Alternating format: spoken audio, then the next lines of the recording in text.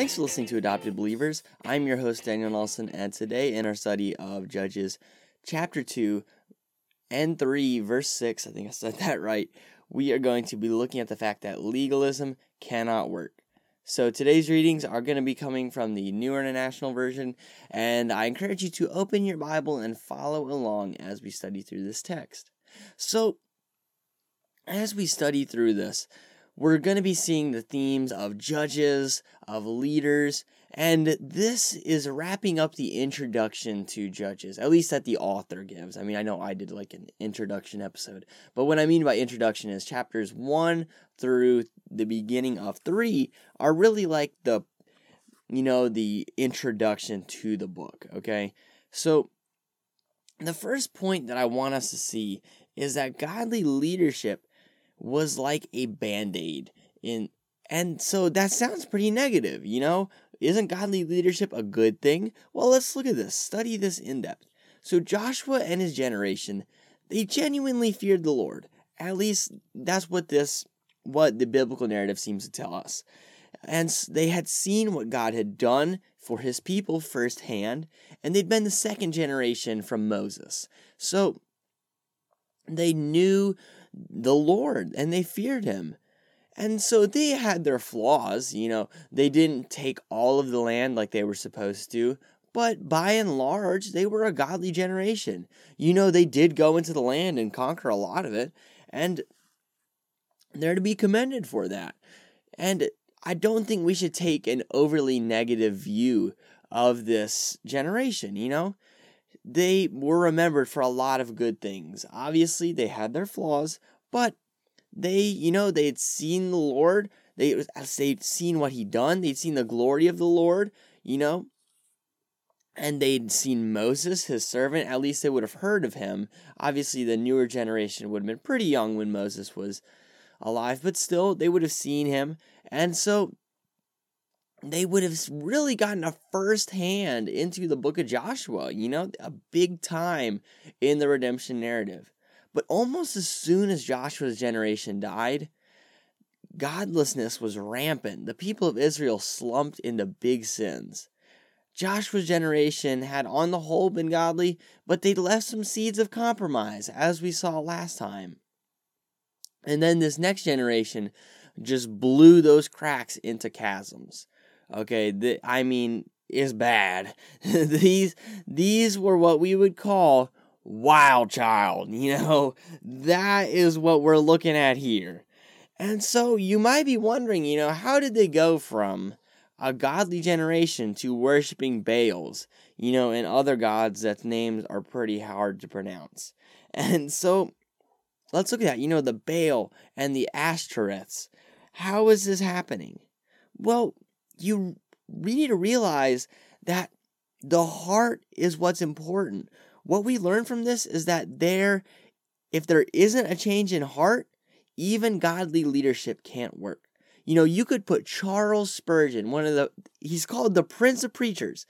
You could put him in a church, but if that church had hard hearts, even he wouldn't be able to make a faithful church. Why? Because ultimately, it comes down to the heart. The faith of your parents. It can't save you because they don't have your heart. And that leads into legalism's flaw. That's the point of this episode. And I think the thrust of this passage is that godly leaders are not sufficient to change people. It's got to be a complete transformation of the heart. Legalism focuses on the exterior as opposed to the insides. And so Joshua's generation, they presumably sought to encourage righteousness in the land, which is a good thing. But I don't know whether or not they sought a change in heart in the people in their younger generation. I don't know. What I do know is they weren't successful in doing that, obviously, because almost as soon as they died, the younger generation was off to wickedness. And so that goes to show you that legalism, that saying, do this, don't do this, do this, don't do this, that doesn't work. What we need are hearts that want to do those things. Because if they don't want to do that, the moment that you stop controlling them, they're just going to go and do the things that they actually want to do, which is ungodliness. Joshua and his generation's children, they probably didn't live like hellions while Joshua was alive, but as we can see, their hearts were not toward the Lord. And while from the outside, the younger generation would have appeared to be in a good place, their heart was wicked. Our goal as God's people should not be good deeds. It should be creating and cultivating hearts that love and desire God. Because if our goal is good deeds, we're aiming too small. We need to aim bigger than that. We need hearts that want to do those things. And that's not to discount holiness. Rather, it's the only way toward true holiness. You're not going to get true godliness by trying to go to church, 3 times a week, or, trying to read a chapter of your Bible every day. That's not what's going to save you. Those are steps towards loving God more. Those should be the means to godliness, not the end. If we're using that as the goal, you can read through the Bible in 90 days, but if you're just doing that to check it off a checklist, it's not working. And really, if that is our goal, it's showing a prideful tendency. We just want to rack up, things on our resume as Christians, Well, I read through the Bible, and I prayed for, 20 minutes, That's not what we need to be doing. That's something I wrestle with. Am I just doing, good deeds so that I can, clear my conscience, say, well, I did this, so I'm good for the day. If that's the goal, then that's sin, living in sin. And obviously, we can't do that. That's not the path to joy. So, if we need to realize that a cultivation of genuine love for God and neighbor, that's how good deeds and holiness are going to follow. That's how we're going to truly get it, not any other way. And finally, I want to end on a note on God's faithfulness. I would not be doing this passage justice if I skipped over this. Even though the people of Israel showed that they hated God, God didn't forget his promises to Abraham and Moses. And on the contrary, God actually sought to correct the people of Israel with discipline. There was no greater love that he could have showed. If that had been us, we'd have been like, well, darn you, Israelites. I mean, I guess literally God, anyways.